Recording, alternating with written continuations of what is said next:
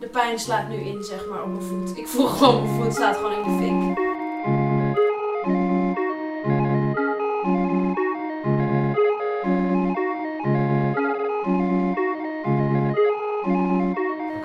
We moeten heel even uitleggen wat er gebeurd is. Hallo lieve mensen die kijken en die luisteren. Het was een interessante ochtend. Het is heel triest. Ja, zeer interessant. Ik had jou uitgenodigd om hier te komen. Heb je het ijs gevonden? Wat ik voor je heb neergezet? Nee. Die moet daar ergens staan. Heb je opgeruimd? Heb ik het opgeruimd? Oh, dat is opgeruimd? Ja, want ik zei 8:30 kom, maar ik zei 20:30 per ongeluk in plaats van 8:30 's ochtends. Ja. En ik vond het wel heel gek dat jij ijs wilde als ontbijt. Ja. Toen dacht ik, oké, dat is weird, maar ik hou er wel van. Beetje weird, dus prima. En toen zaten wij hier. Naroen was om 6:00 's ochtends opgestaan. Ja. En toen ging ik terugkijken en dacht ik, kut, 20:30. Zo kut, maar je bent hier alsnog. Ja. Dus even een applausje. Applausje daarvoor. Maar hoe ik net binnenkwam... Ja, dat mag jij even uitleggen. Oké, ik kom binnen en Tess ligt half op de grond met een enorme plas water op de grond. En dan ligt er paniek in haar ogen. En ze is hoogzwanger, dus ik dacht, oh my god, de vliezen zijn gebroken en ze moet nu naar het ziekenhuis, ze gaat nu een baby krijgen. Ja. Maar dat was niet wat er gebeurd was. Nee. Want er was een lamp omgeflikkerd. Nee, de lamp was omgeflikkerd. Naroen ving me op. De theepot die ging over mijn been heen en ik dacht, ik krijg gewoon een shock, ik ben dood. Ik dacht letterlijk, en het enige wat ik kon bedenken is, die kleine. Ja. Dat was het enige wat ik bedacht is, nee, die kleine. Mijn eigen leven, stelde eigenlijk helemaal niks meer voor. Dat is heel gek hoe dat gaat. En nu heb ik dus echt een smerige, ik ga er een foto van maken nu, dan kunnen jullie het straks zien. Een smerige brandwond gewoon op mijn voet. En ik denk echt misschien dat ik even een bakje water moet pakken of zo. Voor wat verkoeling. Nou, ik lijk nu echt de grootste weirdo freak ever. Terwijl ik bij jou altijd zoiets heb van, who are you? Wie ben jij? Ja. En daar wilde ik het met jou over hebben. Maar nu heb ik gewoon compleet het toneel gestolen. Met deze introductie. Nee. Gaan we alleen maar over jou hebben. Oh mijn god. Bas, welkom bij het tussenuurtje. Ja. Welkom. Dankjewel. Wij kennen elkaar omdat jij me ooit geregisseerd hebt. Ja. Was dat bij Veronica? Dat was bij Veronica voor de Amsterdam Dance Event. Was een televisieprogramma. Ja. Dat jij samen met Saar presenteerde. Klopt. En toen gingen wij naar allerlei feestjes en toen gingen jullie DJ's interviewen. Ja, was best wel leuk. Dat was een leuk programma. Het was een leuk programma. Scoorde helemaal niet, maar was... Nee, zoals niks op Veronica in die tijd. Nee. En waarschijnlijk nog steeds niet. Nee. Maar we kregen geld en we mochten leuke dingen doen. Ja, dat was het eigenlijk in principe, ja. En toen opeens zat ik bij de rekenkamer. Kreeg ik te horen van, we gaan iemand interviewen die alles weet van YouTube. Ik zo, oké, nou, ben benieuwd. Ja. Zat jij daar opeens met je eigen camera's en shit? Ik echt zo, Leef jij meerdere levens? Ben jij eigenlijk stiekem gewoon schizofreen? En heb je gewoon meerdere gezichten? Nou... Of hoe zit het? Want je bent ook stand-up comedian, voice-over. Ja. Je hebt een tube school, dus dat is een school voor iedereen die wil leren hoe je succesvol kan worden op YouTube. Ja. Ik heb zelf een YouTube kanaal. Je hebt zelf een YouTube kanaal, Jeukvogel. Je bent regisseur. Je hebt bij de radio gezeten. Ik snap er helemaal niks meer van. Ben je ook nog DJ? Ja. Nee. Ja. Dit moet je me even uitleggen, want op mij komt het echt over alsof je schizo bent. Ja, okay, ik moet straks naar het ziekenhuis, dus je kan met me mee als het nodig is. Ik ga het uitleggen. Ja. Ik ben nu 43. Dus je hebt ook veel tijd gehad om dingen te doen. Om dingen te doen, ja.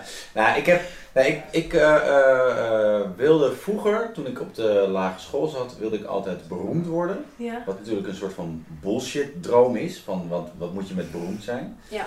Maar het is leeg. Ja, het is leeg, het is niks. Maar ik wilde vooral entertainen. Dat vond ik heel erg leuk. Dus ik speelde in toneelstukjes en ik speelde in musicals. En als er een soort van open avond was op de lagere school, dan deed ik mee. Mm-hmm.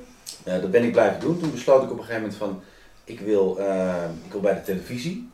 En toen ging ik wel eens naar televisieuitzendingen, mochten we in het publiek zitten. Je ging in het publiek en dan dacht je, weet je wel, dat is nog maar 4 meter. En dan sta ik voor die camera. Ja, ik heb echt serieus een keer, ik ben maar een paar keer geweest, maar er was een jongen die bij mij op school zat, op de middelbare school. Ja, ja. En zijn vader deed het geluid bij goede tijden, slechte tijden. En via hem kwamen we toen bij Wedden Dat of zo, mochten we met de hele klas er naartoe. En André van Duin die was daar te gast. En toen ben ik na de opnames naar de kleedkamers gesneakt. Ja. En ik had ook visitekaartjes gemaakt. Die kon je toen bij het station maken. Nee. Er stond een soort van automaat voor visitekaartjes. Nee, dat bestond niet. Dat is zo nostalgisch. Dat bestond echt. En, toen had je nog geen iPhone waarbij je gewoon een nummer kon opslaan. Nee. En toen aangeklopt bij de kleedkamer van André van Duin. En toen stond hij net met zijn broek op zijn knieën. Was hij aan het omkleden. En dus ik stond er met mijn kaartje. Ik zei, dag, ik ben Bas. En als er ooit iemand nodig heeft, dan hier is mijn kaartje. Natuurlijk nooit meer wat gehoord. Nee, tuurlijk. Jij dacht, freak! Ja. Beveiliging gebeld. Haal hem uit mijn kleedkamer. Ik was 14 of zo, weet je wel. Dus het was echt... Kiele inderdaad. Ja. En toen ben ik wel bij lokale radio ben ik een beetje gaan opgroeien in Almere. Ja. En, the place to be. The place to be. Nou, mijn ouders hadden een eigen zaak. En wij zaten bij de eerste 5000 inwoners.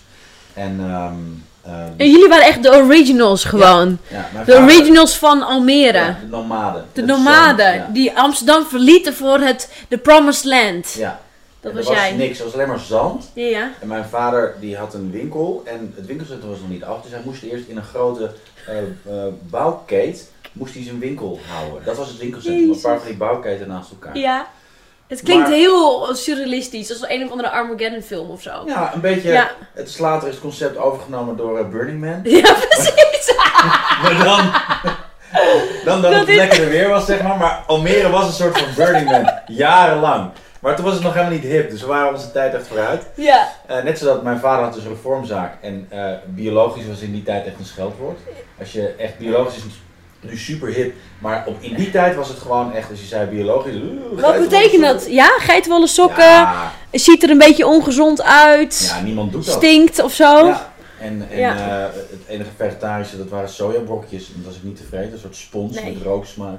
De vegetariërs van die tijd, die zijn eigenlijk wel echt de legit. Ja. Snap je wat ik bedoel? Ja, ik hoorde er niet bij. Jij hoorde daar niet bij. Jij was gewoon een vleeseter, spare ribs. Ja, oké. Dus, dat was Almere. En ik besloot op een gegeven moment van, ik wil iets. En toen ging ik bij de lokale radio. En toen zat ik op de middelbare school in Bussum. En toen zat ik net in de eerste klas. En toen zei iemand tegen mij van, hey, je hebt een leuke stem. Daar moet je wat mee doen. Ga je een keer inschrijven bij een stemmenbureau. Ja. Toen ging ik naar een stemmenbureau. En vanaf dat moment regende het voice-over klussen. Dus ik had in mijn eindexamenjaar... Maar wat voor klussen dan? Echt coole klussen of gewoon commercials? Jeugdpuisjes commercials, bromfietsverzekeringen, jongerenrekeningen, alles met jongeren. Ja. Dat sprak ik in. Dat was jij. En hoeveel kreeg je daar dan voor? 50 gulden? Nee, veel geld. Veel geld? Ja, echt heel veel geld. Ik verdien in een jaar ongeveer 15.000 gulden met inspreekwerk. Nee! Dus in mijn eindexamenjaar kwam ik met mijn eigen gekochte auto naar school. Nee joh. Dus was jij dan echt een soort van coole gast waar iedereen mee wilde zijn? Nee, zeker niet. Dat niet, ondanks die auto. Ik was een uber-nerd. Nog steeds. Ik ben echt een mega-nerd. Jemig. Maar, toen begon het een beetje. En toen ben ik, wat ik deed, dit klinkt echt als een stenen tijdperk, maar ik nam alle commercials op een cassettebandje. Mm-hmm. En dan kon ik een soort showreel voor mezelf maken. Ja. Maar dan belde ik naar radiostations waar mijn commercials werden uitgezonden. Want er was nog geen internet, dus je kon niet even een mp3'tje gemaild krijgen. Nee, dat ging echt via de post. Ja. Ja. Maar of je moest het opnemen. Dus ik belde naar een radiostation en dan zei ik, wordt die en die commercial straks uitgezonden, want ik kan die opnemen. Nee. Nou, toen was er een DJ bij Radio 538, Rick van Veldhuizen. En die zei tegen mij van, wat grappig. En die had een leuk gesprekje. En toen zei hij, kom een keertje langs. Nou, toen ben ik daar, 1,5 jaar in het weekend gewoon voor niks langsgekomen. Een beetje zijn radioprogramma gaan produceren. En koffie maken. Koffie halen, van alles nog wat. Maar ook, ik mocht ook typetjes doen. Ik mocht... tijdens de show wel, echt? Ja, alles. Dus je kreeg ook wat airtime? Ja, eerst nam ik de telefoon op. En toen op een gegeven moment... Het hoogtepunt was, dat was een Elfstedentocht. Die hadden ze toen ook nog? Ja, Jezus ook, man, prehistorie shit. Er was er nog een Elfstedentocht. Nu elk jaar bij de Wereld Door, ik ga daar zo slecht op. Serieus, ik haat het. Dan heb je die experts, dezelfde, hoe heet die gast ook weer, die schaatser, die... Erwin Wennemars? Ja, die zit er dan ook weer. Nou, gaat hij dit jaar komen? Gaat hij dit jaar komen? Hij komt niet meer! Ze zeggen maar nee, snap je? Ik bedoel, ik word daar zo En dan heb ik het gevoel alsof mijn leven een soort van Truman Show is, die zich herhaalt. En de Friesen gaan helemaal los. Die worden helemaal gek. Ja. De ijsmeesters gaan weer IJsmeester ga ik nu ook al slecht op. Snap je? Het hele woord ijsmeester is niet meer van deze tijd. Weet je wel, grow up of zo, weet je wel. Ze willen maar één ding zeggen, dat is game on. Ja, nee. Het gaat niet gebeuren. Het gaat nooit meer gebeuren. Nee, het gaat niet. Get it. Ja, maar jij hebt het nog meegemaakt, dus jij bent echt oud. Ik ben echt fucking oud, ja. Hoe oud ben je eigenlijk? 43. 43. Maar ik voel me 26. Het voelt alsof mijn leven bij 26 is stilgestaan. Ja. En, ook spiritueel en zo? Of, nou, nee. Dat hoop ik toch niet voor je. Nee, maar ik heb wel veel shit meegemaakt. Echtscheiding en allerlei gezeik. Maar dat heeft iedereen, weet je wel. Toen ik 24 was, is mijn toenmalige beste vriend overleden. Shit. Aan kanker. En die was binnen 6 maanden gewoon weg. Wow. En dat heeft wel een enorme indruk op me gemaakt. Dat was echt wel vrij heftig. Ja, maar die kant van jou zien we niet echt. Want als ik jouw gezicht zie... En dat is misschien ook waarom je overal je werk kan doen. Is je hebt gewoon een heel... Ik moet altijd een beetje lachen als ik je gezicht zie. Op een goede manier. Een soort clown. Nee, maar gewoon... Je bent gewoon een soort van entertainer. Snap je dan wat ik bedoel? Ja. Je bent gewoon... Ik zie jou... Ja, maar dat is ook precies het probleem. Want... Nee, maar een hapje ijs. Mag ik een hapje ijs? Ik heb het nodig. Ja. Je weet dat ik het nodig heb. Ik zal het uitleggen. Ja. Kijk, jij bent redelijk snel gewoon voor de camera terechtgekomen. Toch? Ja. Maar dat is wel wat ik ging doen. Dat was mijn ding. Maar jij ging 6 dingen doen. Tegelijk. Nee, maar kijk, ik werkte bij de radio. En op een gegeven moment ging ik steeds meer bij de radio doen. Toen werd ik ontslagen omdat ik een te grote bek had. En toen had ik niks. En het was een week voor kerst. Lekker dramatisch. Ja. En ik woonde net op mezelf. Bruin brood voor kerst. Ja, zielig. Ik had licht afgesloten. meubels gekocht. Echt super. Hoe triest wil je het hebben? En dan zat ik alleen in mijn huis en ik had niks. En toen ben ik met mijn auto sperrips gaan bezorgen. Ik was de enige sperripsbezorger in Almere die met de auto de sperrip, want ik had geen brommer. Nee. Dat was mijn trieste leven. En toen ben ik allerlei kutbaantjes gaan doen. En toen uiteindelijk ben ik bij Joop van den Ende Producties terechtgekomen. Later Endemol. Ja. En toen werd ik daar redacteur en daarna werd ik regisseur. Maar wat wil je nou? Want je doet zoveel verschillende dingen. Nou, dat wil ik niet meer, maar dit is ook 100.000 jaar geleden. Maar toen was het heel duidelijk, je werkt bij de televisie voor of achter de schermen. En het is superleuk dat je kan presenteren en een beetje kan spelen en kan entertainen en voice-over. Maar je bent nu een regisseur, dus Deze ochtend, sorry jongens, het staat gewoon aan natuurlijk. Ja, maakt allemaal niet uit. Weet je wel, het maakt allemaal helemaal geen flikker meer uit. Nee. Get on. Hup, dit is uit, weet je wel. Whatever. Ga door. Dus ik werkte achter de schermen en het werd gewoon niet geaccepteerd dat die dingen voor de schermen deed. Dus ik heb dat geaccepteerd. Maar hoe ging dat dan? Jij was aan het regisseren, toen ging je toch even voor de camera staan? Nee, totaal niet. Nee, maar het was meer dat ik wist niet zo goed wat mijn plek was. Want ik was gewend om, bij de radio kreeg ik ook mijn momentjes en mocht ik typetjes doen en gek doen en weet ik veel allemaal. En ik vond die aandacht, ik vond het allemaal leuk en ik vond het vooral leuk om mensen te entertainen. Ja. Dat vond ik het allerleukste. En dat is ook wat je doet als regisseur trouwens. Ja. Het is gewoon lachen om met jou te werken. Maar ik kan niet anders, want dat is gewoon hoe ik in elkaar zit. Ja. En dus ik ben een hele atypische regisseur. Ik heb een goede cameraman. Ik zeg van tevoren, zo wil ik het. Die cameraman die doet dan lekker zijn ding. En ik ben vooral de sfeer aan het leuk maken. Dus ik werk nu 17 jaar met Martijn Grabé bijvoorbeeld. Mm-hmm. In Holland Staat aan Huis hebben we gedaan. En nu Uitstel van Executie. The Voice ook, of dat niet? Nee. Wat vind je niks? Nee, maar ik doe eigenlijk alleen maar locatiedingen met Martijn. En wij doen dan vooral lullen voor spullen. Dat is een soort item wat dan grappig is. Dat is echt ons paradepaardje. Dus daar hebben we net weer opnames voor gehad. Wat jullie sowieso grappig vinden. En de rest ook, of niet? Nou ja, er kijken 1,5 miljoen mensen naar. Dus dan zal het op zich wel grappig zijn. Ja. En, maar ik ben altijd aan het entertainen. En de presentatoren waar ik mee werk, ik probeer daar maximale uit te halen. En achter elkaar grappen te gooien, opmerkingen te gooien, input te gooien. Zodat zij zeg maar gewoon leuk zijn. Waar ik weer een leuke montage van kan maken. Een leuk programma. Mm. En dat het dan een leuk programma is. Ja. Het vervelende is alleen, en dat is de keerzijde. En misschien heb je dat ook wel gemerkt. Is dat sommige mensen vinden dat irritant. Want die denken, hey, jij bent de regisseur. Jij hoort gewoon achter de camera. En je moet gewoon je bek houden. En wij zijn aan het presenteren. En pak niet zoveel ruimte. Je zit in mijn space. Misschien voelen ze zich enigszins bedreigd. Ja. Want als jij misschien heel grappig bent, ja, ik vind het heel leuk dat je zo bent. Maar als jij als presentator misschien enigszins onzeker bent en een regisseur is grappiger dan jij en leuker dan jij, en dan denk je misschien, weet je, wat doe ik dan voor de camera? Ja. Dat wil je natuurlijk niet. Nee. Nee. En dat ben je wel tegengekomen Ja, dus? daar ben ik zeker tegengekomen. Ja? En ook dat mensen direct tegen je zeiden van, ja, gast. Ken je plek? Ja? Ja. En dat, in het begin was het gewoon heel Wie hard. dan? Nou... Je moet het vragen. Je weet ook dat ik het moet vragen. Als regisseur weet je dat ik dit moet vragen. Je weet het. Ik weet het. Misschien dat ik daar later in het gesprek op terugkom. Dan ga ik er even over nadenken of ik dat kan vertellen. Maar ik heb wel de nodige klappen gekregen. En ook, maar niet zozeer van presentatoren zelf. Maar het is 1 keer gebeurd. Die naam noem ik wel. Dus met Fabienne de Vries. Fabienne, die ooit bij Team F werkte. Wow. Wat een collega van mij was. Want ik werkte bij 538 en zij was bij Team heel F. populair toen. Super populair. Ja. En er was toen een programma dat heette Straat op Stelten of zoiets. Ja. En ik ging dat regisseren. Even een clipje van iets van Team F met Fabienne. Dan weten jullie waar het over gaat. Je kijkt naar de Music Factory. Mijn naam is Fabienne en ik heb voor de komende 2 uur weer de heerlijkste en de allerbeste clips voor jou speciaal uitgezocht. En we zijn weer terug. Ja. Wij werkten samen, want Team F en 538 zaten in hetzelfde pand. Ja. En wij gingen ook wel eens samen naar feestjes en dat soort dingen. En, dus ik was wel een soort van collegiaal close met haar. En toen hoorde ik in Aalsmeer dat ik dat programma ging regisseren. En ik vond het hartstikke leuk. Ik had er jaren niet gesproken. Toen heb ik haar in die tijd nog een sms'je gestuurd met... Hey Fab, superleuk, we gaan weer samen wat doen en gezellig en ik zie er uit, bla bla bla. Ja. Ik heb nooit die klus gedaan. Want na een paar dagen ben ik bij de producent op kantoor geroepen... Ja. En gezegd van, we hebben een klacht gekregen. Want jij hebt de presentatrice rechtstreeks benaderd. En dat moet allemaal via het management. En, je bent en dat had zij dus gezegd? Had zij dus doorgegeven aan haar management. En ik had zoiets van, what the fuck?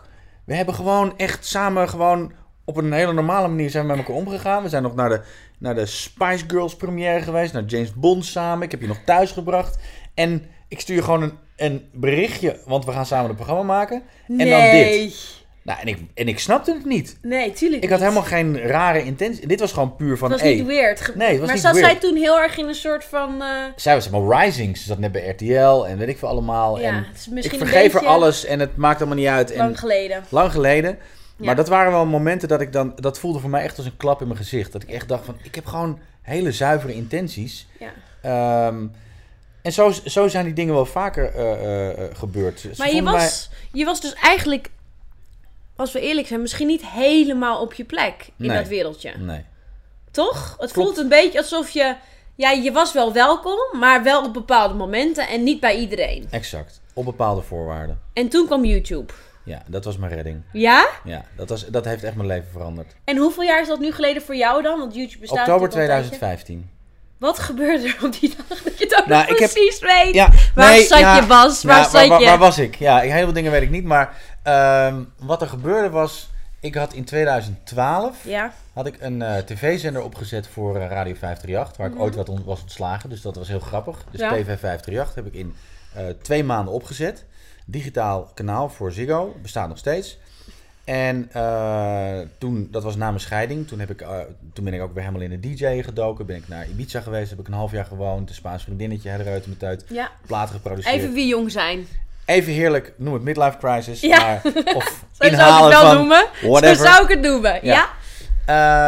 En toen kwam ik terug en toen dacht ik, ja, wat ga ik doen? Dan ga ik in de DJ-scene blijven. Maar ja, ik moest heel veel produceren en dat duurde mij allemaal te lang. En ik heb wel een remix voor Tiesto gemaakt en die is wereldwijd gereleased. Ook weer zo heel random. Ja, maar dat was super tof. Heb je gedaan, afgevinkt. Bucketlist. Ja.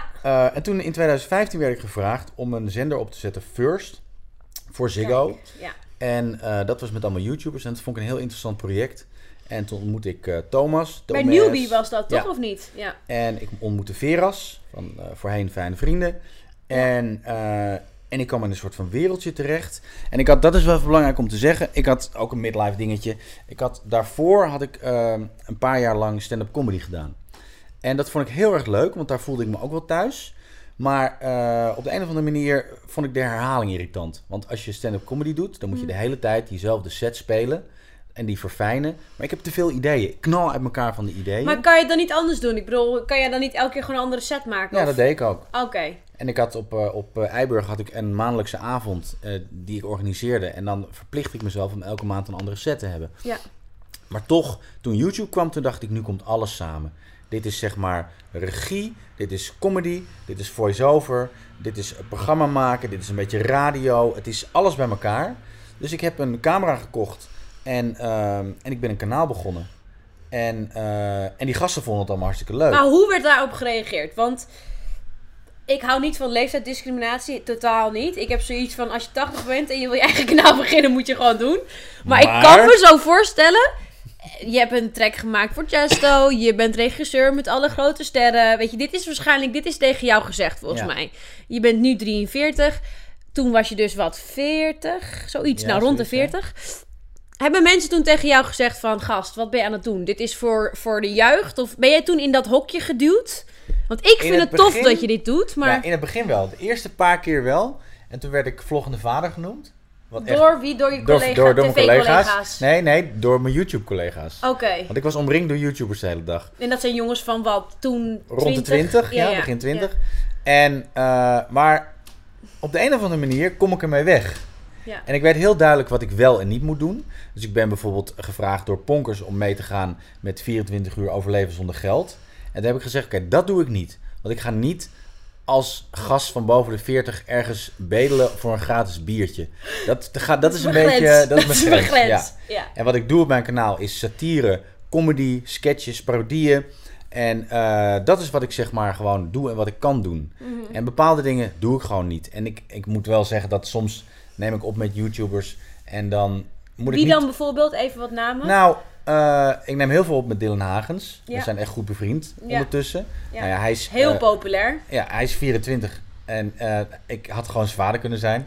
Maar ik moet dan niet na gaan denken als ik met hem aan het opnemen ben over dat soort dingen. Want dan wordt het namelijk heel erg awkward, weet je wel. Dan denk ik, oké, maar want dan zie ik zijn moeder en zijn moeder is dan een soort van generatiegenoot van mij. En dan daar moet ik allemaal niet over nadenken. Maar ik was laatst bijvoorbeeld met Johnny de Mol, die heeft Movement on the Ground. Ja, hele mooie organisatie. En begonnen met Lesbos toch, volgens mij. Precies. Vluchtelingen, die stranden daar aan. En hij heeft toen een soort van movement is hij begonnen. Ze hebben daar een campus gebouwd, Karatepe. En hij had mij gevraagd, kun jij wat YouTubers regelen die meegaan? Leuk. En toen is Dylan Pace meegegaan. En Dylan is net 18. Pace? Dylan Pace. Oké, die moet 200.000 abonnees. Dat is al het eerste wat je dan hoort. Niet gewoon wie is hij als persoon of wat weet je wie is. Dylan is superleuk. En hij neemt veel met Enzo Knol op. Hij heeft heel veel Minecraft gedaan. Doet nu allerlei andere soorten video's. Hele leuke gozer. En hij heeft zelf een vluchtelingenachtergrond. Zijn ouders zijn ooit gevlucht naar Nederland. Ja. En wij zijn daar naartoe gegaan samen met André Hazes. Want er is een liedje van André wat helemaal... Dreetje Hazes, toch? Ja, soms. Ik heb nog steeds soms als ik dat dan hoor, dat ik denk, oh, hij is opgestaan uit zijn graf. Nee, nou ja, snap je zijn vader? Dat heb ik ook. Nog even wennen. Maar als je met hem een tijdje bent omgegaan, dan wen je er wel aan. Dan wordt hij André. Ja. Ik ken hem nog als 15-jarig jochie. En dat was gewoon Dreetje. Ja. Snap je? Ja. Maar goed, ga door. Ja. Dus wij zijn daar naartoe gegaan. Ik weet niet meer hoe ik hierop kwam, maar... Je kwam op ergens op en ging opeens een sidetrack nemen. Dylan Pace, die is dus vrij jong. En wij gingen samen met Johnny en met André gingen we naar Lesbos toe om daar te kijken hoe het was. Het was een hele indrukwekkende reis. Echt heel erg heftig. Heel blij dat ik dat heb mogen doen. En ik heb er allerlei dingen gefilmd. En ook voor het programma van André en voor de video van Dylan. Die heeft hij gemaakt ook. Maar op een gegeven moment dan die leeftijdsgrenzen, die leeftijden die vervagen een beetje of zo. Je bent gewoon maker.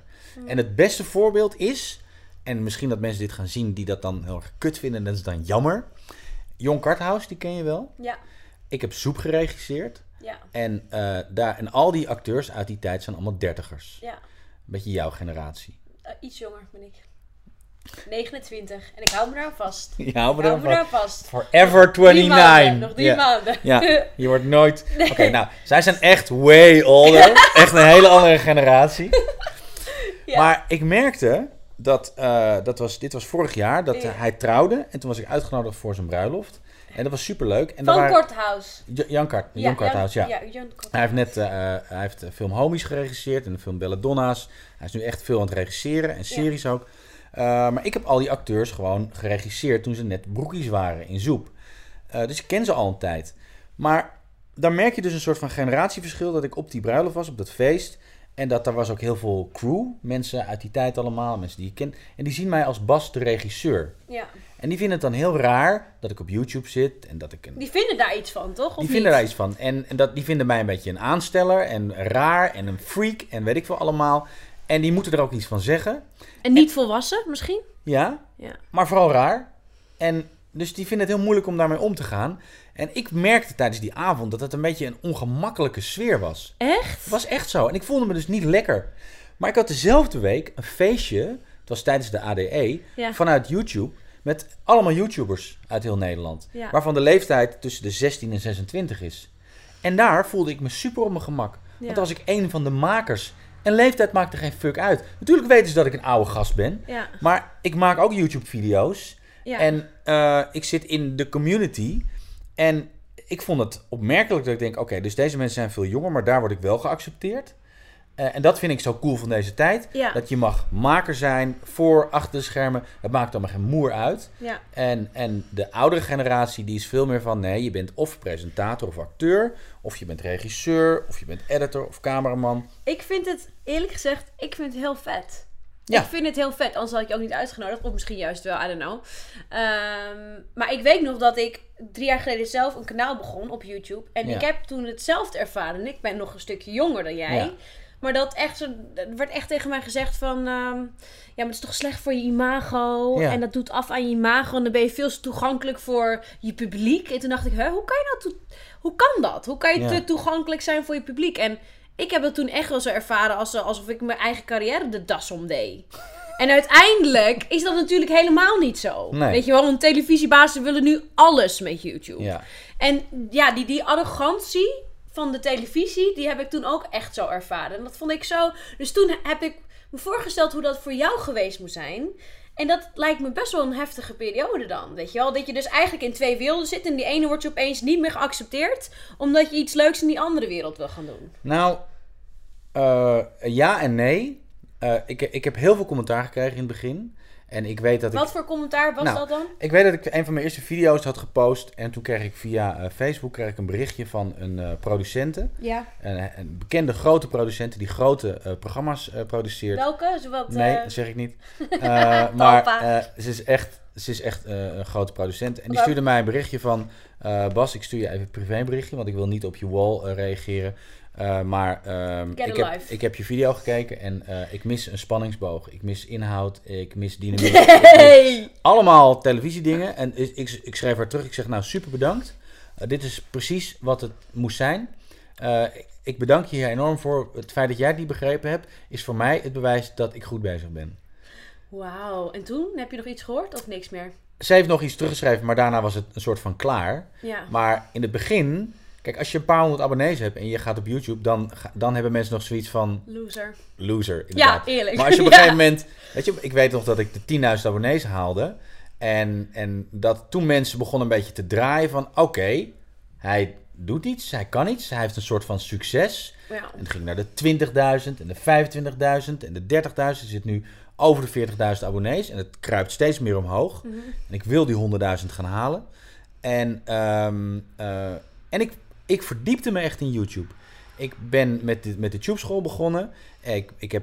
Bij YouTube heb ik certificaten gehaald. Ja. Ik ben YouTube Certified.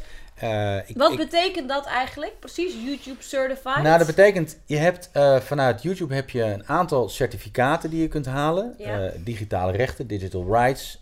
Je hebt contentstrategie, je hebt audience growth. En dat zijn allemaal vrij heftige cursussen in het Amerikaans. Mm-hmm. Je moet ongeveer 9 tot 12 uur video kijken. Gewoon thuis. Je hoeft niet naar Amerika te gaan. Niet, maar dat zijn allemaal medewerkers van Google die zeg maar allemaal informatie geven. Oké. En daarna heb je een online test van 1,5 uur. Mm-hmm. En daar moet je minimaal 75% van de vragen goed hebben. En dan heb je dat certificaat. Okay. En het zijn allemaal trick questions in het Engels. En het gaat over hele fucking ingewikkelde dingen. Ja. En als je het niet haalt, dan moet je 6 maanden wachten. En dan mag je weer opnieuw de test pas Hoeveel nemen. mensen zijn dat van de YouTube-makers die ik ken? Heel weinig. Maar alle mensen die bij MCN's werken, die moeten dat verplicht zijn. Mm-hmm. Mensen die bij Google en YouTube werken natuurlijk. Ja. En er zijn niet zo heel veel YouTubers die dat doen. Het is ook niet verplicht, maar ik kreeg vanuit YouTube wel de aanbeveling van... Oké, je bent met de TubeSchool begonnen. Misschien is het slim als je dat ook even doet. Zou je het aanraden voor makers? Ja. Omdat? Omdat je zo verschrikkelijk veel ervan leert. Neem bijvoorbeeld rechten, muziekrecht. Weet je? Het gebruik van muziek. Ja. Het is zo'n ingewikkelde materie. Ja. En het gebruik van materiaal van andere mensen in je YouTube-video's. Is het niet gewoon, je mag max 10 seconden klaar? Ja, maar dit is een soort broodje aap verhaal. Oh, dat is niet waar. Nee, ik heb geen idee. Je hebt een soort Ik weet niet, dat heb ik geleerd. Nee, ik heb gehoord, je mag 10 seconden maar waar heb je het geleerd? Op straat. Precies. Op de hoek Op van de straat, street, weet je. het. Ik gewoon 10 seconden, man. Je bent Je gewoon weet het. safe, weet je. 10 seconden. Weg heb ik het verder. geleerd. Ja. The rough way. Oké, maar een dat zit dus voorbeeld niet geven. zo. Nee, ik heb laatst een video gemaakt. Ja. En dat ging over... Ik regisseerde vroeger Anubis, Zoep en Ernst en Bobby. En er waren veel mensen die daar wat over wilden weten. Dus Ja, daar ben je trots op, hè? Dat zeg jij vaak. ik Vind vind het cool. super tof. Ja. En ik heb gewoon een praatvideo gemaakt, wat ik nog nooit had gedaan, van een half uur. I know, ik zag het. Ja, je ging maar door. Ik ging maar door. Prachtig. En ik heb op een gegeven moment, ik had een aantal acteurs gevraagd van, kunnen jullie wat sturen? Nou, er waren 2 acteurs, die hadden een filmpje gemaakt, maar dat was VVS. Dus ik denk, nou ja, hoe vul ik die andere ruimte op? Oké, ik doe het logo van Anubis en ik doe dan een scènetje van wat ik zelf heb geregisseerd. Dat plak ik er heel klein een beetje bij als opvulling, zonder geluid. Nou, binnen een dag, bam, copyright claim van Studio 100. Oh, wauw. 40 seconden, Getje. in 31 minuten. Ja. En alle inkomsten van die video gaan naar Studio 100. Echt? Ja. Jemig. Getje! Maar jij bent toch YouTube certified, dus jij had dit moeten weten. Ja, maar ik Dus dacht... jij hebt niks in die cursus gehad eigenlijk. Nou, dat is niet... Ik had dus ook iets gehoord over een fair use policy. Ja, ook op de straat waarschijnlijk. Nee, dat had ik... En er is in Amerika zijn er een paar YouTubers die hebben dit aangevochten. En die, hebben die maken alleen maar soort video's waar ze reageren op andere YouTubers. Toen dacht ik van, oké, dit kan wel. Maar blijkbaar, ik ben daar daarna nog meer ingedoken. Het verschilt per maker wat hij voor policy heeft bij zijn materiaal. Dus als jij zeg maar op jouw kanaal hebt ingesteld dat iedereen mag jouw video's gebruiken en mag dat kapot knippen en op zijn eigen kanaal zetten en je vindt het allemaal goed. Is dat de standaard instelling Dat kan je gewoon instellen of in laten stellen door jouw MCN. Oké. En dan kan je ook nog zeggen, oké, als iemand dat doet. Dus neem bijvoorbeeld, jij maakt een liedje. Heb je wel eens een liedje gemaakt? Nee, beter. Nee, echt beter. Dat moet ik niet gaan doen.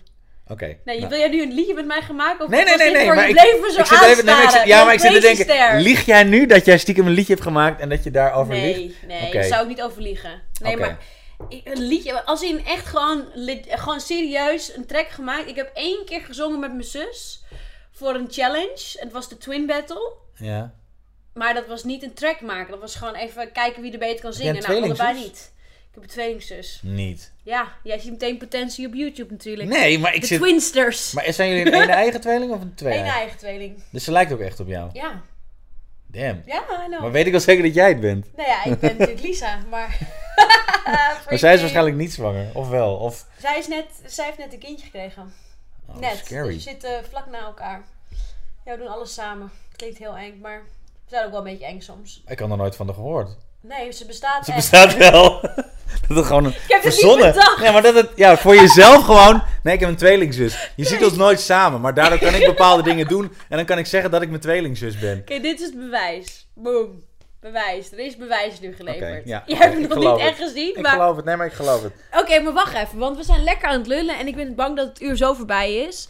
En wat ik interessant vind, zeker voor onze luisteraars en kijkers die zelf iets op YouTube doen. Jij hebt de Tube School. Ja. Dus jij leert jonge kinderen, Ondertussen ook volwassenen. iedereen, hoe je succesvol wordt op YouTube. Ja. Maar succesvol is een... dat betekent niet dat je heel rijk wordt of zo. Jammer. Dat Nee, is, dus, nee. tuurlijk. Oké, je dat kan. gaat niet voor het geld, want dan werkt het sowieso eigenlijk niet. Nee. Oké, vertel even wat we moeten doen. Oké, wat je moet doen is... als eerste moet je gaan nadenken wat je echt leuk vindt om te doen. Want het is gewoon zo, en dat is niet alleen bij YouTube, maar dat is met een heleboel andere dingen. Gewoon met werk en met hobby's. Als je iets echt leuk vindt, als je echt een passie hebt voor iets, dan kun je het bijna altijd automatisch ook gewoon. Ja, en dat heb jij voor YouTube duidelijk. Ja. Ja.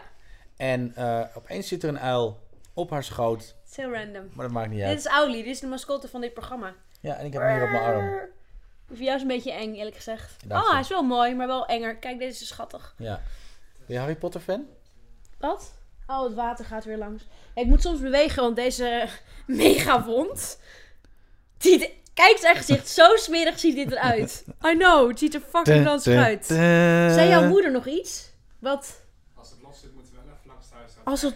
Krijg je alleen een speciaal soort zalfje. Echt? Als het los zit? Het zit los. Ja, dus... Oh my god. You will die. No! Ik dacht het echt even vanmorgen. Oké, maar vertel. Oké, dus je moet een passie hebben, duidelijk. Maar dat is makkelijk, dat kan ik ook wel bedenken. Ja, maar jonge mensen die opgroeien met internet. Wij zijn nog opgegroeid zonder internet. Mm-hmm. En toen moest je zelf dingen verzinnen. Dus toen ik vroeger bij de radio werkte, moest ik alles wat we deden op de radio, moest ik gewoon verzinnen. Ik kon niet gewoon naar een website gaan. Dat heb ik nooit meegemaakt. Het internet kwam in mijn leven toen ik een jaar of 7, 8 was.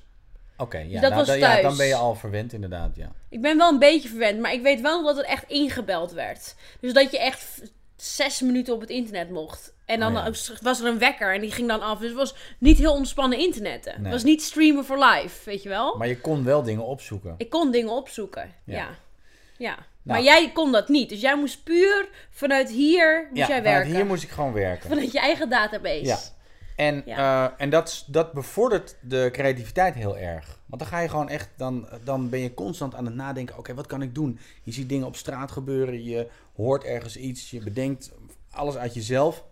En je ziet dat heel veel jonge mensen die met YouTube starten, die gaan gewoon kopiëren wat ze al zien op YouTube. Ja. En want ze zien dat iemand anders er succes mee heeft. En dan gaan ze precies hetzelfde doen. En dan zijn ze verbaasd dat ze geen succes hebben. Nee, dat snap ik, omdat het bestaat al. En je hebt al duizenden andere mensen die dat ook doen. Ja. Dus ga dat niet doen. Maar dan is toch ook je intentie niet... Dat klopt niet, toch? Want dan wil je iets gaan maken om het succes. Ja. In plaats van iets gaan maken omdat je het super vet vindt. En omdat je er blij van wordt en het gewoon leuk vindt. En dan komt het succes vanzelf. Je moet het echt van maken vanuit passie. Is dat altijd zo? Ja, is dat altijd... Als iemand echt een heel erge passie ergens voor heeft en... de rest van de wereld die is het niet helemaal eens met die passie. Bestaat dat? Of denk jij, als iemand een passie heeft, dan is daar sowieso altijd een doelgroep voor? Ja, maar het zijn alle succesverhalen van Steve Jobs, van Richard Branson, dat zijn allemaal deze verhalen. Mensen waar niet in geloofd werd. Mensen die voor gek werden verklaard. Albert Einstein, die werd van school gestuurd. Die had een onvoldoende voor wiskunde, weet je. Mm-hmm. Mensen als Nelson Mandela. Heeft de school ook niet afgemaakt? Nee. Al die mensen die succesvol zijn geweest, maar dat was puur omdat ze gewoon geloofden in zichzelf. Tot nu een heel moralistisch verhaal. Startvioolmuziek. Als je gelooft in jezelf en als je er echt voor gaat en niet opgeeft. Het is zeg maar, je hebt zeg maar het asfalt. En dan heb je zeg maar een zaadje en een plantje. En dat plantje groeit. Het heeft heel lang nodig om te groeien. Pas dan komt hij er bovenuit. En er zijn heel veel mensen die stoppen net voordat het plantje er bovenuit komt. Grappig. Weet je wat ik altijd zeg? Het duurt lang voordat water verandert in ijs. Maar dan is er 1 graad nodig en dan is het ijs. Exact dat. Dat principe. Nou, dit is een veel betere uitleg dan mijn plantje. Het is oké. Je mag hem gebruiken. Ik gebruik deze. Copyright is free for everyone. Yes. It's alright. Dus denk jij dat bijvoorbeeld met een RTL Late Night, waar het nu niet zo goed mee gaat, dat het straks weer, want Humberto die gaat ervoor. Heb je hem gezien bij De Wereld Door of niet? Maar Humberto gaat er wel voor, maar gaat RTL er ook voor? Ja, dat is natuurlijk wel... Dat is het anders met YouTube, want dan heb je gewoon zelf de controle. Ik denk dat als Humberto op YouTube zijn kanaal... Ja, het was, serieus? Ja, echt serieus. Als hij zijn programma op YouTube zou doen, ik zweer het, het zou echt veel succesvoller zijn. Hij zou veel betere views... maar krijgt hij dezelfde gasten? Dat weet ik niet. Misschien wel. Kijk, in Amerika, een van de meest succesvolle kanalen. Ja. Die verdienen ongeveer 22 miljoen per jaar. Niet verkeerd. Is een worstelkanaal. Een worstel? Ja, showworstelen. Oké, ja. Met heel veel olie toch? En dan in elkaar. Nee. Dit zijn gewoon van die gasten met gekke pakken. Zoals vroeger Hulk Hogan, weet je wel, op elkaar vallen. Ja. En die hebben gewoon een show. Echt een mega grote show. En in een studio. Er zit heel veel geld in. Dat maken ze alleen maar voor YouTube. En ze verdienen daar dus geld mee. Een kanaal is Dude Perfect. 40 miljoen abonnees. Zijn gasten die zijn klein begonnen met trickshots. Dus Flip the Bottle en balletjes en weet ik veel allemaal.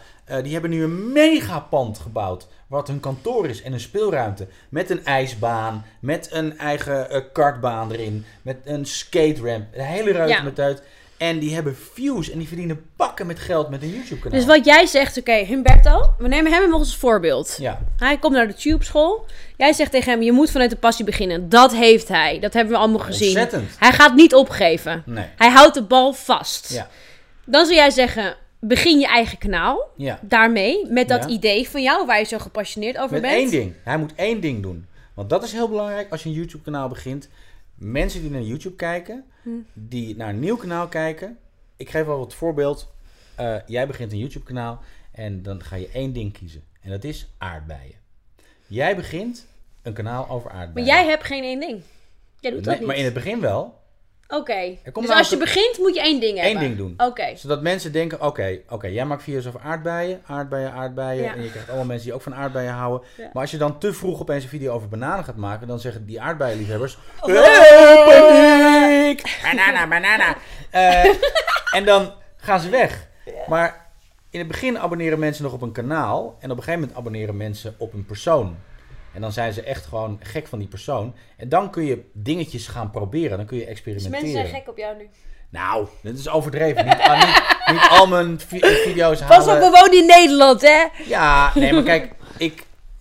Ik verdien geen moer met mijn YouTube-kanaal. Echt gewoon niks. Maar dat maakt me ook niet uit. Voor mij is het gewoon heerlijk dat ik gewoon mijn eigen dingen kan doen. Ja. En daarnaast heb ik gewoon de TubeSchool waar ik gewoon mijn geld mee verdien. En met lezingen geven en workshops bij bedrijven. Ja, het komt wel goed. Oké, tweede ding is dus één ding kiezen in het begin. Ja. Op een gegeven moment kan je gaan freaken. Als mensen jou leuk vinden. Ja. Weet je wel? Zijn er nog meer... In het begin zat jij toch ook alleen maar in het bubbelbad met mensen? Nee, dat heb ik 1 keer gedaan. Oh. Het is oké. It's okay. It's alright. Ik dacht dat... Met Giel. Ik dacht dat een soort... Nee, dat was niet een ding. Je hebt 1 aflevering, dat begrijp ik. Bij de meeste mensen.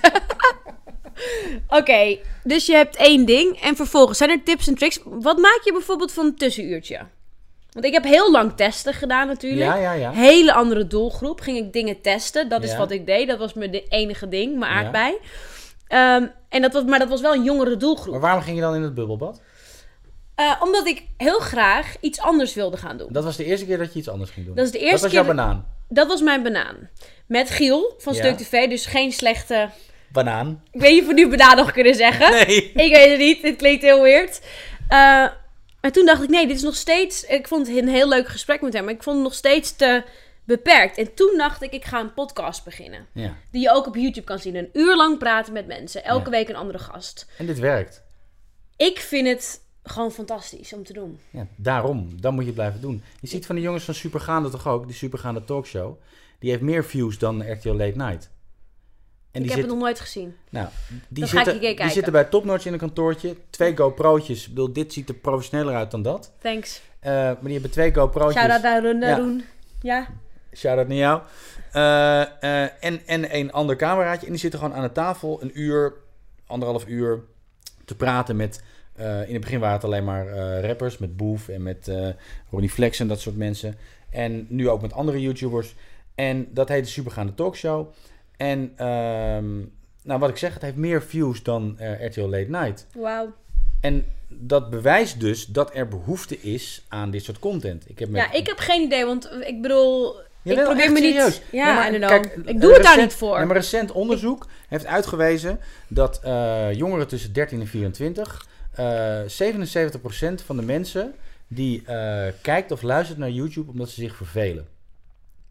Dus tijdens het huiswerk maken, tijdens de studie, tijdens opruimen, whatever, zet ze het gewoon aan.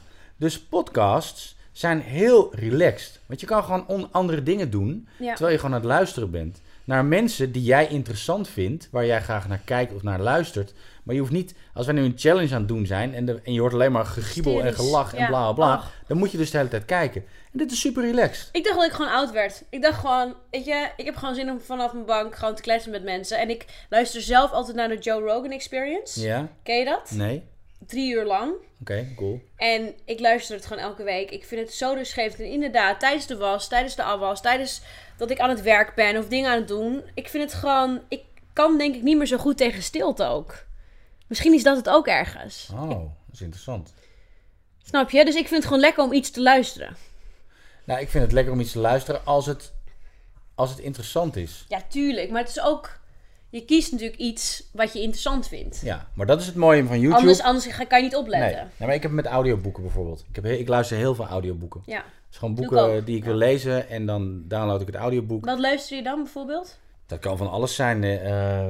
Een van de vetste fictieboeken van de laatste jaren is Ready Player One. Wordt nu verfilmd door Steven Spielberg. Komt volgend jaar in de bioscoop. Maar ik ben nu aan het luisteren naar The Subtle Art of Not Giving a Fuck. Ja, die krijg ik elke keer aangeraden, maar ik weet het niet. Ik vind het zo'n heftige titel. Ik denk van, je wil een statement maken. Je wil even een statement maken met die titel. Nee. Is het wel een heerlijk boek? Ik vind het een heerlijk boek. Ik heb hem ook op de post gekregen nu. Ik word echt gestalkt door dat boek. Ja, nou dan wil het boek dat je het leest of misschien. luistert. Oké. Ik heb een boek gelezen, dat heet The One Thing. Het gaat heel erg over focus. En dat is voor mij heel erg moeilijk. Wat je zelf al zegt, ik doe van alles en nog wat. Dus er zijn een heleboel dingen die ik gewoon niet doe. Ik doe eigenlijk bijna niks meer met het hele DJ gebeuren. Omdat ik ben vader van 3 kinderen. Ik heb een vrouw, we hebben een hond. Je hoeft toch ook niet alles? Nee, maar ik vind zoveel dingen leuk. Ja, maar dat is oké. Maar we gaan verder met de tips. Want anders gaan we weer sidetrack hier. Ja, jij bent de baas. Oké, dus wat is er nog meer? Wat zijn dingen die mensen niet weten? Die misschien iets op YouTube willen doen? Ethiek. Digitaal DNA. Wat laat je achter op het internet? Want het blijft voor altijd. Het blijft voor altijd. En daar moet je heel goed over nadenken. Jij zit voor altijd in je bikini in een bubbelbad op YouTube. Dat zag best oké uit, toch? Ik heb er geen oordeel over. 22 jaar was ik. Hoe oud was ik? Nee, 25. Nou ja, prima. Geen probleem mee. In de bloei van je leven. Ja, fuck it. Maar, om een voorbeeld te geven. Mijn zusje die heeft een heel groot recruitmentbedrijf. En die had een keer iemand die kwam solliciteren bij haar. En die had in een soort van Temptation Island-achtig programma gezeten. En die was daar met 5 verschillende vrouwen vreemd gegaan. Die had zijn achternaam ondertussen veranderd. En hij kwam solliciteren voor een of andere salesfunctie. En zij had een beetje research gedaan. En ze kwam erachter dat hij die gast was. En zij zegt, ja, sorry, maar ik kan je deze baan niet geven. Want ja, je hebt dit verleden. Ja. En voor hem was het dus heel moeilijk. Ja, en dat heb je met een heleboel jongens op YouTube. Neem een jongen als Robin, Armour Was Right. Snapking, DutchTuber, dat soort gasten. Ik ben heel benieuwd wat die gasten over 5 tot 10 jaar doen. Omdat ze die fout gemaakt hebben. Nou ja, omdat ze het echt naming en shaming, het is all over the place. Ja. Typ het in op Dumpert en echt de meest nare dingen die ze gedaan hebben. Al is het op Snapchat, al is het op Twitter, op Instagram of op YouTube en hebben ze het verwijderd. Het komt toch allemaal terug. Ja, ze hebben die Snapking heeft laatst iets gedaan met een ontvoering, toch? Of zo? Een ontvoering nagespeeld, zoiets heb ik gehoord. Dat ze gedaan hebben alsof ze iemand ontvoerd hadden en iemand kwam binnenlopen en toen... Zoiets hoorde ik. Niet meegekregen? Nee, hij maakt nu muziek opeens. En wat het trieste is dat heel veel mensen gaan er naar kijken. Maar het is puur een soort van guilty pleasure, weet je wel. Het is gewoon, we kijken allemaal wel naar achter gesloten deuren, omdat we het eigenlijk heel kut vinden. Ja. En zo is het ook met dat soort gasten. Ja. Maar ik vind het triest dat ze niet beschermd worden door iemand. Nou, het zijn ook jonge mensen, weet je wel. Ik bedoel, ik ben nu op een leeftijd dat ik wel zelf de verantwoordelijkheid kan nemen voor wat ik doe. Maar op YouTube zitten natuurlijk ook heel veel mensen van 13, 14, 15 jaar. Exact. Die ook nog moeten leren. Ik bedoel, ik heb dingen op de middelbare school gedaan waarvan ik nu denk, weet je wel, blij dat het toen nog niet echt internet zo erg was, weet je. Of allemaal telefoons die alles filmden en dingen. Je leert natuurlijk ook doordat je volwassen wordt. Ja. En je voelt je al volwassen als je 13 bent. Ja. Tenminste, ik voelde me toen volwassen. Maar dat is precies het gevaar. Probleem. Ja. Want er zijn een heleboel jonge YouTubers die dan stoppen met school. En die dan gewoon denken van, weet je, ik verdien geld en ik heb fame en het stopt nooit meer. Het stopt wel op een gegeven moment. Het stopt echt. We zitten in de 4e generatie YouTubers. Het gaat, 10 jaar. Ja. En het gaat erom, ben je relevant of ben je niet relevant? En als je niet relevant bent, dan kijken mensen niet meer. Dan gaat je kanaal dood. En wat moet je dan? Wat ga je dan doen? Ja, het is niet meer zo'n makkelijk instapmodel als wat het eerst was. Nee. Eerst was het nog wel echt, iedereen kon dat wel doen. Maar je merkt nu al, alle producenten gaan naar YouTube. Het wordt veel meer... Merken gaan naar YouTube. Het gaat straks nog meer om geld. Je krijgt natuurlijk nu YouTube Red. Ja. Weet je wel, een soort van eigenlijk Netflix-achtig iets. Maar dan YouTube. Dus ik denk dat er steeds minder ruimte komt voor dus die gekkigheid. En die grommel. Maar ze hebben nu ook al je moet minimaal 10.000 views hebben. Wil je geld gaan verdienen met YouTube. Ja. Maar wat ik dus belangrijk vind, is dat mensen zich beseffen, en dan vooral jonge mensen, is dat wat je op YouTube zet. Weet je, er zijn ook al mensen die zijn boos over iets en die zetten de camera aan en die gaan zeggen, en ik ben boos van dit en zus en bladibla en huppeltepup en ik vind die kut en ik vind dat kut.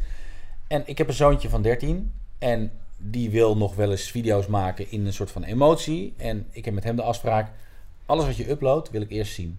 Goed zo. Want hij is nu net naar de middelbare school. En ik wil gewoon... ik wil niet dat hij gepest wordt of weet ik wat. Maar ik wil ook niet dat hij gezeik krijgt met leraren. Nee. Omdat hij allerlei dingen loopt te roepen. Nee. Dus dat is wat ik kinderen heel erg is duidelijk... belangrijk. Ja. Zeker bij jongeren. Ja. Weet waarom je iets doet. En dat het er voor altijd is. En omgaan met haat. Internet haat, reacties, bullying. Ja. En wat leuk is... ik vraag altijd achteraf na de lessen van... wat vonden jullie de leukste les? Die les vinden ze altijd het leukst. Want we doen rollenspelen met haatreacties. Dus zeg, jij bent... Oké, we gaan het nu doen. Oké. We gaan het doen. Jij hebt een video gemaakt. Ik heb een video gemaakt. En, Deze video. Ja. Ja. En ik doe nu wat random reacties van haters. Ja. En jij mag op een paar manieren ermee omgaan. Gelukkig heb ik ijs. Gelukkig dit is heel belangrijk, toch? Dit is heel belangrijk, ja. Je moet niet haatreacties teruggooien. Je moet niet reactief reageren. Mm-hmm. Dus je mag het gewoon deleten. Ja. Of je mag het markeren als haat. Dit is ook voor iedereen op Instagram, op Twitter. Voor iedereen eigenlijk, toch? Ja. Negeren en erboven staan is het beste. Dus als je een leuke cynische opmerking hebt of sarcastische opmerking die je terug kan maken, dan kan je die doen. Ja, als je stand-up comedian bent, mooi meegenomen. Mooi meegenomen, ja. Ja. Oké, dus deze video. Wow, Tess, jij bent echt een dikke bitch. Ik ben zwanger. Jippie. Nou, prima. Kan je zo reageren of niet? Kan je zo reageren, Oké. Oké. Je kan geen haatdingen bedenken. Nee, ik zit even na te denken. Oh ja, jij wil alleen maar seks met Bas. Dit zijn dingen die mensen gewoon... Dit kan ik niet serieus nemen. Maar dit zijn dingen die mensen schrijven. Ik kan je echt... Nee, maar niet bij mij. Ik heb best wel inhoudelijke reacties, dus eigenlijk. Oh, jij hebt hele slimme kijkers. Positief. Ik zorg dat iemand deze reactie plaatst. Complimenten, maar onder een alias ook. Dat jij nu allemaal haatdingen gaat sturen. Nee, maar je hebt toch ook een filter? Je hebt een filter. Ja, je natuurlijk. Kunt op maar dan zie je de reacties verwijderen. toch wel. Ik heb een video gemaakt met David Harms. Nou, jij met een volwassen man, dat doet je toch niks meer? Nee, het doet me geen moer. Maar Tijger, mijn zoontje... Ja, die is jong. Ja. Toen mijn jongste zoontje geboren werd, heeft hij een parodie gemaakt van een nummer van Ronnie Flex, Energie. Ja. Dat nummer, die video is 150.000 keer bekeken. Leuk. En een partij haat die kreeg.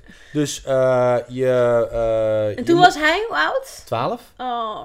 Dus je broertje had doodgeboren moeten worden. Wat? Ik heb kanker aan mijn oren van je kutstem. Jij moet zelfmoord plegen. En ga zo maar door. Oh mijn god. Je broertje had een abortus moeten zijn. En hij heeft het allemaal gelezen. Is hij naar jou toegekomen? Ja, maar we hebben dat samen gelezen. Ja. Maar ik vind het heel erg dat mensen dat soort dingen doen. Ja. En er zijn YouTubers die zijn mensen gaan opsporen. Dan via Facebook, ouders en dat soort dingen. En dan benaderen. En wat krijg je dan te horen bij veel jonge kinderen? Oh ja, maar het is toch YouTube? Daar mag je dat toch zeggen? En dat is wat ik kinderen probeer duidelijk te maken. Nee, je gaat dat niet zeggen. Tuurlijk niet. Nee. En zeker niet... Maar... Ja, je doet het gewoon niet. Nee, maar dat is wel al heel lang en dat is nog steeds niet veranderd. Dus is dat dan een verantwoordelijkheid op de scholen om dat te leren? Of waar moet dat geleerd worden? Mooi bruggetje, Tess, dankjewel. Daar gaan we. De generatiekloof tussen ouders en kinderen, leraren en kinderen... is zo fucking huge. Ja. Ik geef les aan... Want niet iedereen's vader is een YouTube... Nee, en een heleboel ouders zijn niet geïnteresseerd. Nee. En leraren zijn niet geïnteresseerd. Ik geef op veel middelbare scholen geef ik lessen. En dan zijn de leraren en leraressen zijn er rond de 30. Ik heb geen flauw idee. Die kijken helemaal niet naar YouTube. Nee. En terwijl ik denk, oké, maar gebeurt het. Je geeft kinderen les die hun hele leven zit op YouTube. Ja. Interesseer je erin? Ja. En ik geef les aan afgestudeerde mediastudenten. En die zijn tussen de 20 en 26. Er zitten er 30 in een ruimte. En dan vraag ik aan het begin, oké, wie kijkt naar YouTube? Dan gaat er 1 vinger omhoog. En dat zijn mensen die allemaal gaan werken bij social media, bij bedrijven waar ze de social media gaan doen. Ja, maar die dan toch nog net bij die generatie televisie. Ja, maar dat is wel dus de toekomst. Dat zijn wel mensen die dus gewoon er verstand van moeten hebben. Ja. Waar gaat het naartoe, denk je? Hoe ziet de toekomst van YouTube eruit? Nou, wat ik heel interessant vind, is dat het dagelijks verandert. Er is een hele interessante nieuwsbrief van de site TubeFilter. Je hebt 2 keer per dag een nieuwsbrief. En dan ben je eigenlijk up-to-date van heel veel dingen op het gebied van YouTube en social media. Kijk, er wordt nu gepraat over dat Spotify met video gaat komen. Dus dat vind ik een interessante ontwikkeling. Ja. Wat gebeurt er als de video's op Instagram langer mogen worden? Als die 10 minuten mogen worden bijvoorbeeld. Ja. Er zijn nu een aantal YouTubers die overstappen naar Facebook. Omdat Facebook Watch interessanter schijnt te zijn qua inkomsten, qua reclames, qua regels met copyright en dat soort dingen. Dus het is een markt die constant in beweging is. En ik heb een soort van basispresentatie. Die pas ik bijna elke dag aan. Omdat er elke dag weer andere insights zijn. Waar sta jij nu? Word je daar ook een beetje soort van achterdochtig van? Het lijkt me ook een beetje... Weet je, je hebt nu bijna... Wat zei je? 42.000 abonnees. Nou, lekker, dat heb je opgebouwd. Maar als je dan die nieuwsfilter elke dag krijgt... heb je soms zoiets van... Oh, misschien moet ik naar Facebook Watch. Of misschien moet ik naar Spotify Video. Of misschien moet ik dit. Of misschien... Nou, kun je daar een beetje rust in vinden? Of geloof je nog steeds wel in het platform YouTube? Nou, kijk. We uploaden 500 uur video per minuut. Ja. We kijken 1,5 miljard uur per dag. En YouTube neemt ongeveer 1/3 van het internet in beslag. Ja, dus zit nog wel lekker. Het is best wel een soort van relevant platform. Ja. Ik denk niet dat het zo heel hard gaat dat YouTube ineens vervangen wordt. Maar je hebt gezien dat er komen dagelijks nieuwe apps bij en dat soort dingen. Weet je, Vine was ook heel erg groot, heel lang.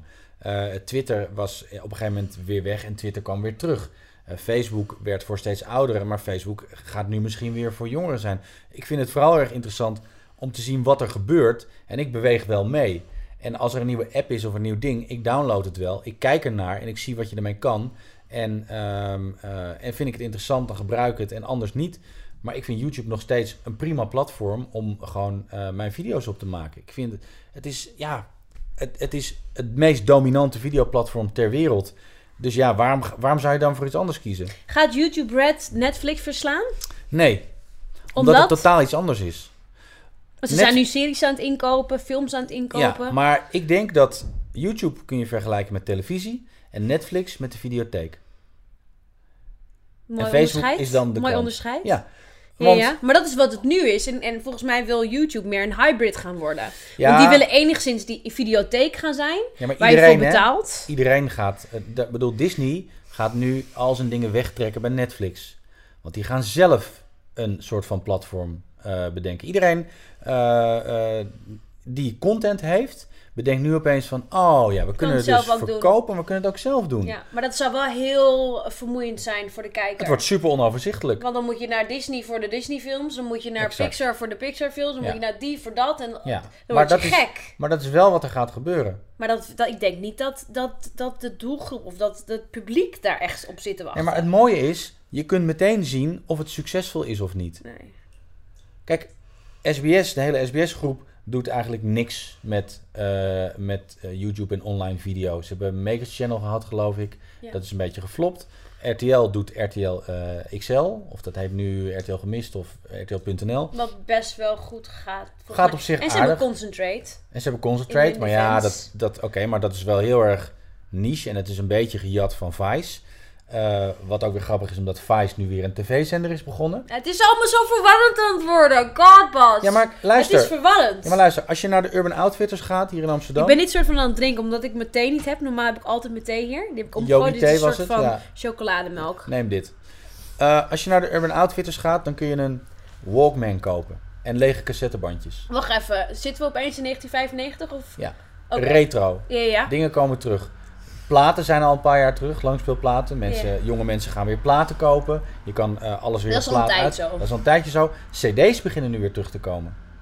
Ja, dat snap ik niet, want dat is gewoon de frikandel van de muziek, vind ik. Dit vind ik echt. Ook een prachtig... Na het ijsverhaal vind ik de cd is de frikandel van de muziek. Het is waar. Dit is echt... Dit Omdat is het een waar is. t-shirt-quote. Omdat het waar is. Ja, Omdat het waar is. Kwaliteit is slecht. Die dingen zien er niet uit. Je hebt die plastic hoesjes waar ze in zitten. Die kapot gaan. Het is afgrijselijk. Die je dan aan elkaar probeert te plakken. Het is echt... Dat moeten we overslaan. Maar toch... Nee. zijn er weer artiesten Wat erg. die dan nu zeggen... ik heb een single gemaakt en ik heb 500 exemplaren op cd. En dan heb je bedrijfjes die erop inspelen. Dus dingen komen altijd weer terug. Je ziet het in mode ook. Mode komt ook, na de zoveel jaar komt dat allemaal weer terug. Ja, de wijde pijpen. is er altijd. Ja, want het werkt altijd goed. Interfereert wel, dat moet jij weten als regisseur. Ja, dat maar gaat tegenwoordig met HD maakt het allemaal minder uit. Oh, is dat zo? Ja, met jouw streepjes ook, ja. Oh, ik heb ook streepjes uit. Dat had vroeger met de beeldbuis te maken. Maar zodra het flatscreen is, dan is dat allemaal dus niet meer wij zo. zijn heel erg met onze tijd mee. Ja. Lekker wezen. Bam. Dus dingen komen weer terug. Dus we moeten weer televisieprogramma's maar luister, gaan maken. op Facebook, video's zijn vierkant. 4x3 formaat. Het oude formaat, niet 16x9. Nee. Op Instagram zie je ook vierkante video's. Ja. Je kan gewoon oude televisieprogramma's kan je gewoon uitzenden op Facebook. Want het is toch allemaal vierkant wat ze aan video hebben. Dus dingen komen weer terug. En het is interessant om daarnaar te kijken. En te leren uit het verleden. En te kijken van, oké, mensen hebben een soort van hang naar nostalgie. Vroeger was alles beter. In mijn jeugd was dit en dat. En was dat maar weer. Want dat had ik met die Anubis video. Dat allemaal mensen zeggen, ik mis het. En waarom maken ze geen Anubis meer? Laat ze Anubis. Ik kan het nergens vinden op YouTube. En maak het voor YouTube. Het zou super slim zijn als Studio 100 nu een huis Anubis maakt. Speciaal voor YouTube. En jou opbelt. Maar dat hoeft niet per se. Zou fijn zijn misschien. Ja. Nee, als we het opnemen in Nederland vind ik het goed. Maar ik ga niet weer een half jaar in België wonen. Oké. Maar... wat ik interessant vind. Je bent bijna een soort van trendwatcher dan. Ja. Ook nog. Zullen we die er ook nog even als titel bij gooien? Nee, houd toch op. Nee, amateur trendwatcher. Zijn we al 3 uur aan het opnemen? Ja, zoiets. Top. Jammer. Nee, laten we even afsluiten met over 5 jaar. Hoe ziet het eruit? Jouw voorspelling. En over 5 jaar moet je terugkomen op deze bank. Oké. Die dan heel versleten is. Over 5 jaar. Over 5 jaar is jouw kindje 5. Heb je nog steeds een litteken op je voet? Godsamme. Echt, maar ik leef, dus ik ben al lang blij. Ja, maar dat litteken zit er dan wel. En dan denk je altijd terug, ik had een keer een litteken. Over 5 jaar denk ik dat er heel veel videoplatformen zijn. Maar dat de devices waar we op kijken zo aangepast zijn. En dat de manieren van betalen zo makkelijk zijn. Dat het ons veel minder moeite kost om ergens naartoe te gaan. Ik zeg dit omdat ik in 2000 ben ik naar Silicon Valley geweest voor een televisieprogramma. Dat heette De Digitale Revolutie. Mm-hmm. En daar zag ik al dingen die nu pas werkelijkheid zijn. En dit is 17 jaar geleden. Nou, Microsoft had net een bedrijf overgenomen dat heette WebTV. Ja, we hebben nog ongeveer 2 minuten. Ja. Dat is altijd en wat je kon doen, is je kon het beeld freezen en dan kon je met je muis eroverheen gaan en dan waren dingen clickable. Ja. Dit is 17 jaar geleden. Mijn god. Ja, en dit kan nu. Nu kan je op dingen klikken. Het gaat nog steeds veel verder, want in jouw YouTube-video over 5 jaar kan je de video op pauze zetten en dan klik je dat jurkje aan wat je aan hebt en dan kan je dan meteen online bestellen. Het wordt allemaal veel makkelijker. Nieuwe iPhone, gezichtsherkenning. Dat klinkt eigenlijk als iets heel logisch, wat er eigenlijk al moet zijn. Tuurlijk, we willen gemak. Mensen willen gemak. Ja. Dus de makers van platformen, van software, van devices, die zorgen dat wij steeds meer gemak krijgen. Ja. En ik hoop dat we niet lui blijven. Nee. Dat we wel naar buiten blijven, dat we wel blijven bewegen. Ja. Sporten, leuke dingen doen, dansen, dat soort dingen allemaal. IJs eten. Een beetje ijs eten en daarna weer een heel stuk lopen. Ja. Calorieën verbranden. Ja. Maar we moeten stoppen. Het is een super interessante tijd. En over 5 jaar... Ik vind dit heel interessant. Ja. We konden nog uren door. Voel je dat? Ja. Chips. Oké. Knuffel. Dankjewel dat je hier was. Ik ben heel blij dat ik leef en dat we zo'n leuk gesprek hebben gehad. Dankjewel voor het kijken. Dankjewel voor het luisteren. En de volgende keer zijn we weer terug. En hopelijk is het dan wat minder hectisch in het begin.